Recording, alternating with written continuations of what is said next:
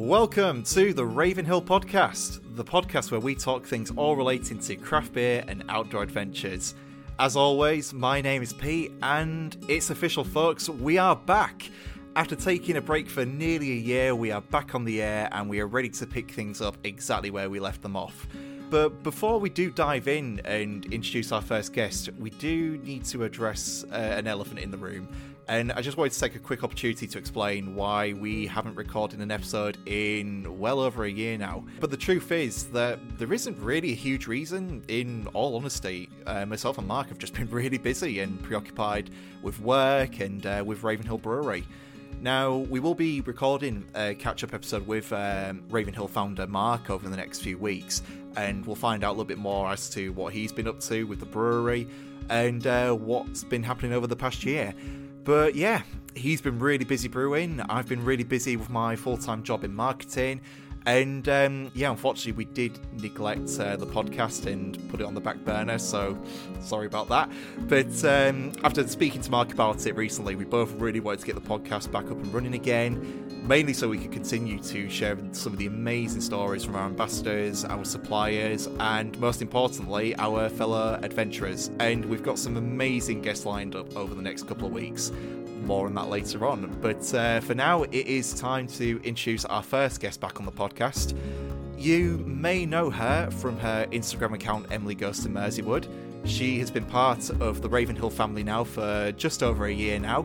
She is the climber of peaks and the purveyor of pints, and I have the absolute pleasure of welcoming her to the Ravenhill podcast. So ladies and gentlemen, it is my absolute pleasure to welcome Emily Jeffers to the podcast. Emily, welcome. Hello, thank you for having me. Honestly, thank you so much for joining me today. I generally couldn't think of a better person to help me kick things off again with the podcast. Emily, I'm not going to lie, it's been a long time since we last recorded an episode of the podcast, so please excuse me if I'm feeling a bit rusty this evening. But Emily, for those who may be unfamiliar as to who you are, I was wondering if you could just please kick things off by telling us a little bit about yourself. Sure. So my name's Emily, as you've already introduced. I'm originally from Nova Scotia, which is the easternmost part of Canada. I'm currently based just north of Liverpool in a little village called Southport. You may have heard of it. And in my day-to-day, I am a content web editor for an architectural membership organisation. Oh, nice. So lots of graphics, editing videos, creating web pages, checking people's grammar, all that fun stuff. That sounds quite similar to my role. Like I work in digital marketing for a media production company. So yeah, I do a lot of like web copy, video production, even recording podcasts like this. So yeah. Whilst we've not recorded an episode of the Ravenhill podcast like for nearly a year now, I've sort of been still doing stuff like this at work. So it makes quite a nice change to not be talking about media production for a change. So there we go. Much more fun subject. Yeah, definitely. It's good to be talking about beer again. But funnily enough, I was listening to some of the earlier episodes. We recorded 5 episodes last year of the Ravenhill podcast, and I was desperately trying to remember like what we used to talk about, how we used to format the show. But one thing I did remember is that we used to always kick things off by having a drink. So Emily, as we used to do, and as we will continue to do, my first question to you this evening is, what are you drinking? Well, as it is the Ravenhill podcast, obviously I've got a nice stash constantly on the go. Has Mark been keeping you... well-stocked, as always. Well-stocked, yeah. Yeah, so I've been on the Canopy Kolsch, which is my favourite, I think, so far, of the ones that have come out this year, in my nice little Nova Scotia pint glass. Oh, nice. As well. Yeah, So. Apologies to people listening to the audio version of this podcast, but yeah, it is a very jazzy glass, I must say. So nice and light. It's kind of sunny outside, so you can kind of pretend, we're starting to get back into the summer. Yeah, definitely. It's probably worth noticing that we're recording this on a Friday evening. We've both just clocked off from work. It is officially the weekend, so yeah, I couldn't think of a better excuse to crack open a cold one right now. So Emily, whilst we're on the topic of beers, I was checking out your Instagram profile earlier this evening, and I can immediately see that you are clearly a craft beer enthusiast. But I was wondering if you could please tell us a little bit more about your love of craft beer and maybe what some of your favourite beers are. Sure. I mean, I'm obviously coming from a country that may or may not be known around the world for lots of beer, especially craft beer. amongst other things. I think in the UK, though, in particular, I've noticed that there's not actually as much amber red ales, which is my go-to back home. So I've been kind of like constantly seeking those out where I can. My favourite so far that I've come across, the Hawkshead Red. Oh, yes. I think it's probably the closest to what I'd find back home, so that's quite nice. On lighter days, so like when it's sunny outside, obviously something a bit more refreshing. So I usually go for like Korev, which I discovered on our last trip down to Cornwall. And obviously it's in the shops everywhere here, but I just kind of had never really clocked it until I was down there and just kind of saw it everywhere. So that was a good discovery. Yeah, it's a good beer. Yeah, and great that you can get it like so readily available, like in the supermarkets. Yeah, it's nice seeing it more. And then you'll laugh at this one. Back in my undergrad in Canada, I don't know why, but for some reason, Newcastle Brown Ale ended up being like this weird. There was a weird trendy moment where it just was like the thing to drink. Strangely, really? Which is very bizarre. Obviously, you don't really think of it in that sense here. So that was across in Canada, you say? Yeah, they had it, but it was like the cool like hipster beer, or maybe because it was like an export. I don't know. Yeah, anyway. I was not expecting that. Like, you would definitely not get that like with undergrad students. Like not even in Newcastle. No. Like no, exactly. Yeah. So ironically, I ended up when I went to Durham University, which is obviously near Newcastle, and nights out Newcastle. Be like, oh, I'm gonna need a brown ale. I've got to go to the source. This is perfect. And everyone's kind of like, are you 70-year-old man in a working club? Like, that's a very interesting choice. But yeah, I think every time to time, I just kind of have that like nostalgia kick, and I will pick up a bottle, or if I see it around, I'll lean towards it. Yeah, because I suppose we do by default talk a lot more about, I say probably more the craft like beer industry more so. But I mean, are you quite a big fan of like the more traditional real ale like kind of beers? Yeah, I can. I mean, I've never really met many beers I don't like, to be honest, as long as they're not watered down. Good answer. Yeah, I think I do. This is a weird old man one as well. I do love a Tetley's. If I'm not really feeling a full Guinness, I will lean towards a Tetley's. So I was chatting to someone about this in my local recently, like both like big craft beer geeks, but we're sort of like saying like, you know, you can't always guarantee like if you're meeting up, if you're like a wedding or you're going to like a bar in town, from the beers that you like would like commonly like expect to see, so things like Guinness, things like Tetley's, Old Speckled Hen, Old Peculiar, things like that. What is the best of all of those? And we'll debating it, and my contender is that I do love a Guinness. Yeah. You can't go wrong with a Guinness. Yeah, you kind of know what you're going to expect of a Guinness, and I think there are definitely far worse like contenders out there like compared to Guinness. But I mean, I'm going to throw that question to you. Well, I'd say a Guinness probably is the most reliable, but it's also one of those ones where I definitely can't have as many as I used to. It's still super heavy. It does sit, doesn't it? Fewer calories, but it definitely sits. But it's funny you mentioned Speckled Hen, because last year I was kind of venturing into this like gluten-free, not out of necessity, but just kind of to see if it was nice or not. So I did a lot of like research into the gluten-free beer and taste testing. Obviously, anytime I saw one on a menu, I'd order it. And the Speckled Hen gluten-free beer actually really surprised me. It's been a while since I've had one of those. But yeah, that's it. Like sometimes you go such a long time without like trying like something like that, and then you go back, it's like, oh god, like why have I neglected like having this beer? Yeah, it's great. Yeah. Oh, but no, that's fantastic. So I mean, you mentioned a couple of breweries there with sort of the beers in your previous answer. But would you say that they're like some of your favourite breweries as well, or are there any other breweries in the UK you kind of want to give a shout out to? So I've mentioned Hawkshead. Tends to be kind of the one that I enjoy. Their gluten-free beer is also quite good. The lager that they've got, would recommend. Location, I think, of the brewery, that one really makes the difference, and that's why we always kind of like go back to it. In terms of others, I've been following the Queer Brewing, which I think they're based out of Manchester. They do a lot of collabs with different groups, but I just really am a big fan of kind of that social justice side and all the work they're doing for the LGBTQ community. Definitely. The designs are nice as well. And then designs as well, I think Top Rope, which are local to Liverpool. Oh, right, okay. They've just got the can design down really well. And they have lots of they always do mad flavors. So I picked up the other day It was like a maple pecan one. It was Ooh. meant to be like a Canadian themed beer. So obviously not to be biased, but there is kind of this trend of like, I don't know, Canadian is trendy right now. You see it pop up in restaurants and whatnot. So there's kind of been this like emergence. Anything maple syrup flavor is obviously Canadian. So that is definitely an ingredient I've seen a lot in like, particularly in like pastry stouts and like in darker beers. It's lovely though. Like maple syrup is like as a flavor profile, but the one you just mentioned there, like obviously being from Canada, like your benchmark must have been pretty high for it. So like, was it a pretty good beer? It's still sitting in the cupboard. I'm waiting for a nice stormy day for it, but I will let you know how it goes. Yeah, please. Nice you have to get it out on Instagram. Let us know how it goes. So I mean, you mentioned before, obviously, about the Canadian craft beer scene, and being completely honest, my knowledge on Canadian craft beer and beer in general is pretty minimal. I think there's probably only maybe 2 or 3 Canadian breweries I can think off the top of my head. It's Bandit Brewery I think they're based in Ontario. I think so, yeah. There's Halo, and then there's Cabin Brewery, I think. As I say, those are the only 3 I can sort of think of the top of my head, and I may even be wrong there.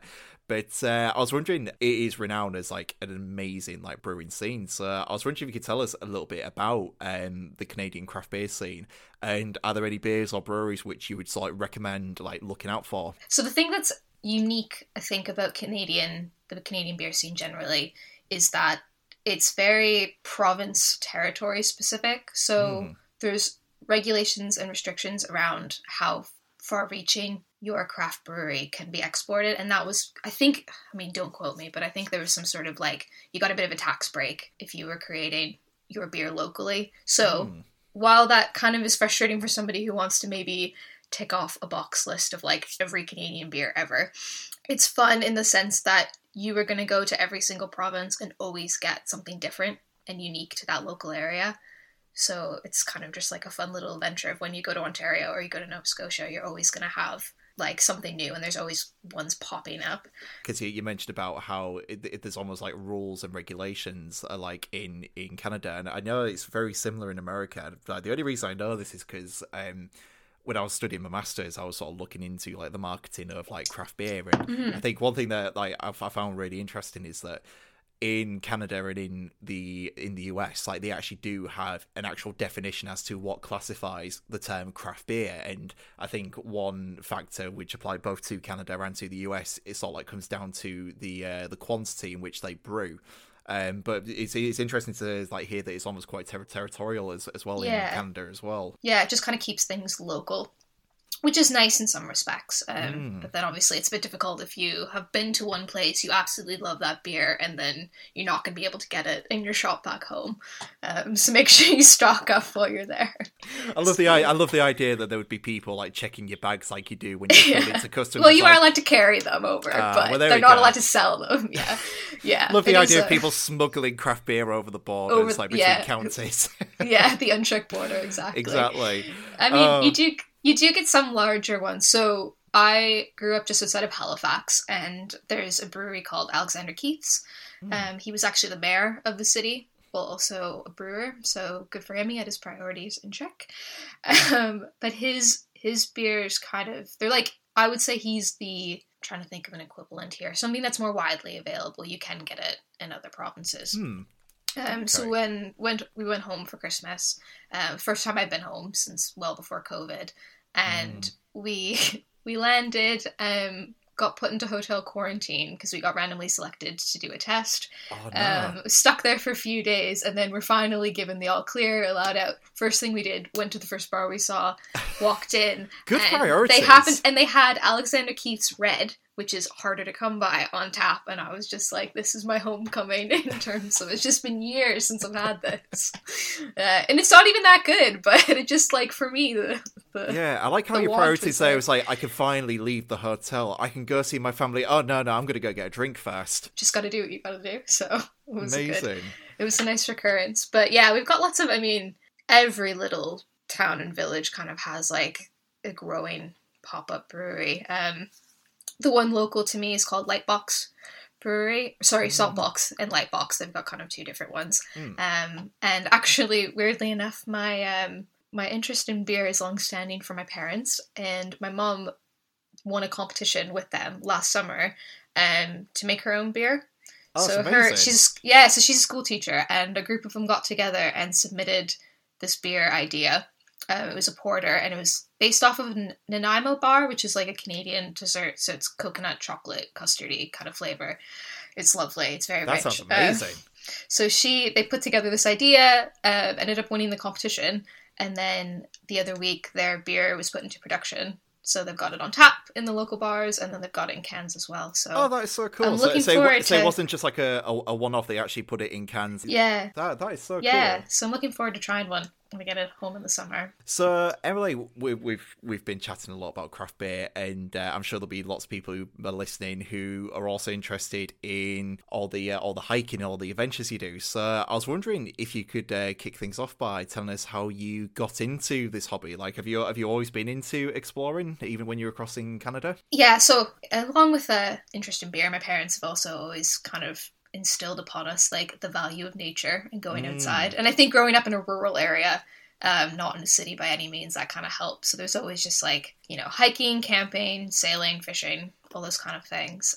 Yeah, you and might then- you might have to paint us a picture. Like, like whenever I think of Canada, and I've got a friend who emigrated across to Canada a couple of years back. I think they're based in is it Penetang? I think it's based in Simcoe County. I Oh think. yeah, so in Ontario. Yeah. That's near Ontario. Yeah. And he whenever like he sends like photos, it's like what I imagine is like a very stereotypical like envision of like Canada. So like just incredibly like rural, like just beautiful forests. I think they live next to a lake, and just like every photo, even like ones where they're just like they've just been taken like on his mobile phone, they just like look picture perfect and like look amazing. Yeah. So Yeah, lots of rivers and lakes and trees. Lots of mosquitoes though to kind Oh. of balance it out. So yeah, I'm sorry, but northern Scotland midgies have nothing on mosquitoes. You can't go out after 5 o'clock without like a gallon of bug spray on. It's Oh, one wow. of those. But you just kind of become immune to them. When I'm here now and I'm in Scotland, the midgies don't even bother me, and I think it's just because I've built up some sort of like resistance to them. yeah. Yeah, so obviously I think that kind of helped instill that interest in it. And then when I moved over to the UK, having access to a lot more like cultural history, museums, traveling to Europe on the weekend, things like that, I kind of dropped off on prioritizing the outdoor stuff just because it was new and exciting to have access to all of those things. Definitely. And it really wasn't until lockdown, early 2020, that I kind of, when it was literally the only thing that you could do, thought, you know what, let's get back into this. And my husband as well, he grew up, same deal. His family was very into camping and hiking and all of that stuff. So it was just kind of a natural re-entry into it, which was nice. Yeah, it's amazing because I mean, God, the first lockdown and it was like well over 2 years ago now, and it was around that time that I like really got into. I was similar to you, like I was very fortunate to sort of grow up with a family who like loved the outdoors, loved nature. So I do have memories of going out and hiking like as a family, but more so recently, it's probably since we went into lockdown and we were told by Boris that we weren't allowed to leave the house. And as soon as there was that opportunity to, get out again, I was like, yeah, I'm going to make the most of this. And it's sort of like been like during that period, and chatted to a few people who I've met in the process, like through Instagram and like through hiking groups. It sounds like a lot of people, like they sort of fell into hiking through that way as well. So yeah, I'm sure there's a lot of people who can relate to that. So speaking of, like, we may have some people who are listening now. We used to get this quite a lot with the first 5 episodes. Sometimes we'd have people on, say, like our fellow ambassadors Christian Quick and Chloe Langthorpe, who were both keen runners. Chloe was more of a road runner, and Christian was more of a trail runner. But we did generally get some people like sending questions as like, oh, how can we get into it? This sounds really interesting. So we may have some people listening now who are like really keen on embracing the hiking or like the adventure lifestyle. So I suppose my next question to you is, what advice would you give to anybody who may be interested getting into hiking as a hobby? I'd say the number one thing is don't be worried about being in shape before starting. Don't use that as like an excuse of like, I need to get to the gym, I need to be at a certain level before I start actually going. Just kind of start small, give yourself time. Don't worry about taking breaks. I know we frequently, we'll invite friends to go on a hike in the lakes or wherever, and they'll always say like, oh, you know what? I can't possibly do that big hill. I'm just going to go to the gym a few times first. And honestly, like, as someone who goes to the gym, someone who's done bigger hills before, I still complain for the first hour about getting up that initial bit. You know what I mean? There's not You're never going to be in this like peak level of fitness. Like you're still going to enjoy it regardless. Yeah, definitely. It's about, obviously within reason, you know, don't cause a heart attack. But I don't think that should be a marker of, you know, this, you can't start hiking until you're at a certain fitness level, because it's just never going to happen, I don't think. And it shouldn't put you off trying. It's okay to take breaks. It's okay to be huffing and puffing. You get to the top and it's worth it. Definitely. I couldn't agree more. And yeah, that's it. Like, after being in lockdown, probably in the most unfit shape of my life. Definitely, yeah. I just immediately like thought, right, screw it, I'm going to go to the Peak District because I can. And like, don't get me wrong, like the first time I tried to climb up Mam Tor, like I'd like to like take a break like every 5 minutes or so. But at the end of the day, like it's the most leisurely like hobby you can have. Like no one's there with a stopwatch like trying to encourage you to get up there as quickly as possible. No, you just sort of go as, you know, at your own pace and just enjoy it. You know, taking the scenery. You know, are there any other bits of advice that you would recommend for anybody interested in getting into hiking? I think I say, you know, don't worry too much about preparing your fitness level, but I would definitely advocate for making sure that you're prepared it sounds extreme, but in a survival scenario. And I don't know if that's just like the ex-army dad that I grew up with, kind of like, oh, he's being prepared. Yeah. But I'm definitely that person that, you know, it's a 4-hour hike and I will be lugging a bag full of enough things to survive the night just because. And it does frustrate and scare me a little bit when you get to the top of Snowdon and you see people with like absolutely zero equipment, and it just kind of, it's a bit, or like they're in trainers and it's about to rain. And I mean, we've all been in bad. I've definitely been in scenarios where I kind of, you know, I probably for safety's sake shouldn't have been out that day. You know, it's too windy, it's too rainy. But if I roll my ankle, I know that I have enough stuff in my bag to keep me in one place and keep me in good shape. But yeah, definitely. It's funny that you mentioned Snowdonia there, because I think it was my dad. I think he was telling me. I think he'd read like an article that was like published like in the news or on the BBC, and they were talking exactly about that. I think they were using Snowdonia as an example, but the amount of and it was probably as a result of like the UK lockdown and people not being able to travel abroad, obviously with restrictions, etc. So a lot of people like doing staycations and going to like some of these amazing like places. You know, highly recommend people to go check them out. But the article was sort of like drawing emphasis to the fact that people were really underestimating, you know, just how unprepared people were. Like, as you say, people going up in flip-flops and like, you know, just like wearing shorts at the top of Snowdonia. I think this was like right at the start of the year, or like during so not even warm at that point. Yeah, exactly. Just like, and it was amazing just like to like see how unprepared. But depending on what kind of hike you're doing, but especially if you are thinking of doing something a bit more uphill and like in an area like Snowdonia, and seasonally, definitely. I think, as we all know, UK weather turns in a second, so it can be the nicest day out and it doesn't matter.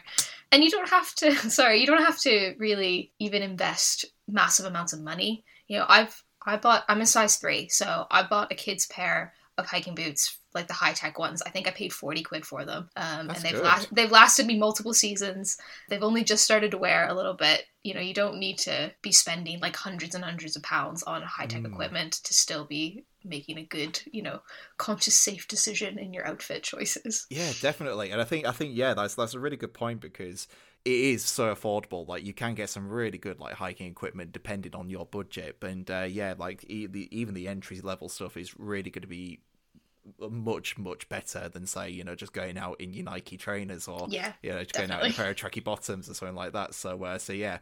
You mentioned before about going out with your rucksack and making sure you're packed and prepared.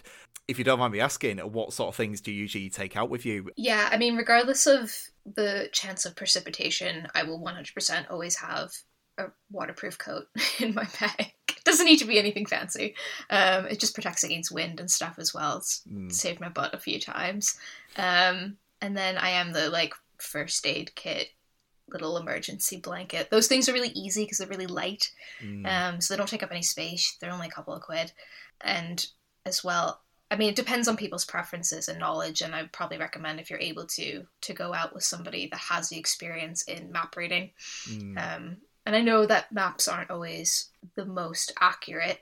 There have been many times where you've walked on what you thought was a bridleway, and then there's just a farmer's wall that they've just built across it. It happens. But generally speaking, if you can have access to maps, I mean, we've got, I think the Ordnance Survey map's like, what, £20 for the year to have on your phone. Yes, And you can save things offline. Like, it's definitely worth having for safety's sake. But then also it's just kind of nice to keep track of where you've been, and then obviously you can kind of pass that information on to other people of what to avoid, what routes work best, and just a nice sharing opportunity, I think.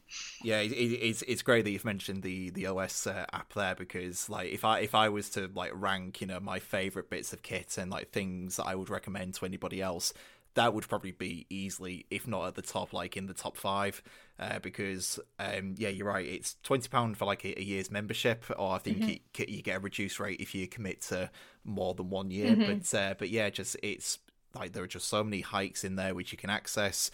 That's an interesting question, actually. Like, do you when you're using that app, do you tend to like go by routes that have been predetermined and made by other people, or do you sort of go out and because I know you can create your own routes and trails through there? So do you follow other people, or do you make your own routes? Bit of both. I think it depends on the area, and if there's certain areas that are really well mapped out in terms of what's very clearly a bridleway versus just kind of like a little footpath, we can usually confidently follow along. The feature where it tells you that you're off the route is definitely my best friend, and has saved me a few times. Ditto. But yeah, if it's an area that I don't really know very well and I can't really like envision what it's going to look like, I will sort of rely on what other people have scouted out, because they can kind of tell you more accurately, especially if it's been recent, what does and doesn't work. Definitely. And I was in the moors last weekend, and I was following a route that had been, I think it was one of these routes that was pre-mapped out by, it was a publication. I think it might be like Trail Magazine or something like that. So like you kind of, when you're following something like that, you kind of hope that it's one that's going to be great and it's going to be safe. But I think it like maybe about 3/4 of the way around, I encountered like a river which should not have been there. Just a lot of rain. Yeah, literally, like, and as you said before, like, yeah, just like you the weather conditions. I think we'd had a particularly wet week, and it just caused this natural flowing river just in front of me. So I ended up having to like wade my way through water, which was not great. Lovely. Soggy boots and soggy socks for the rest of the hike. But yeah, I think it's just a case of you do just have to be prepared for the unexpected sometimes. And yeah, like if you are ever in a scenario like that, you do sort of need to like use your intuition and like be safe about it. Yeah. Exactly. Don't be risky. It's not Definitely. worth it. So, Emily, you mentioned before that you're based near Liverpool in the northwest part of the UK, obviously really close to some incredible landscapes and national parks like the Lake District, and I suppose even North Yorkshire's not too far. So what would you say are some of your favourite areas to explore in the northwest of England? Yeah, Merseyside, we're definitely very lucky in being kind of centrally located within 2 hours, give or take, to the lakes, peaks, North Wales. I think we find ourselves most often kind of ending up back into North Wales, Ogwen Valley, just because there's so much variety of routes. And then obviously the lakes, just based on views. You can't really beat them, especially on a nice sunny day where you can see you can see miles to the coast. It's really nice. Yeah, I must admit, I think that's probably one of the things that, I mean, I love living in the northeast of England in Hull, but I've got the Wolds on my doorstep. I'm not too far from North York Moors, and the Peak District isn't too far. But the problem is that the lakes are pretty far away from me. I've only been once recently, and that was funny enough. That was for the Trail Pursuit running event which we were talking about in a previous episode. Yeah, that was an amazing day. That was such a good day out. I must admit the Lake District is top of my to visit list later on this year, and I'm hoping that once the weather does get nicer and nicer, and we do get into the spring and summertime, that will be like one of the first places I'm going to go visit. Are there any areas in the Lake Districts that you'd recommend? I do love Buttermere and around Cockermouth. I think just because it's in that upper corner, you tend to kind of lose the tourist heavy saturation that you can tend to get around Keswick and places like that. And there's nothing wrong with that. Obviously it's nice because it means there's lots of really good pubs and restaurants to go visit. But I think sometimes your best hiking season is obviously the summer when you've got the most sunlight, and that just also happens to be tourist season. So it's kind of trying to find that balance. And I think Buttermere is nice because it's not as busy. It's harder to get to, but it's worth that little extra drive just for a bit of peace and quiet, I think. Yeah, I can imagine. One thing I do see quite a lot, and I don't know if you see this as well on Instagram, but I always see people ticking off the Wainwrights in the Lake District as well. Like, yes. Have you sort of like kept a list of all the ones that you tackled and all the ones you've got left to do?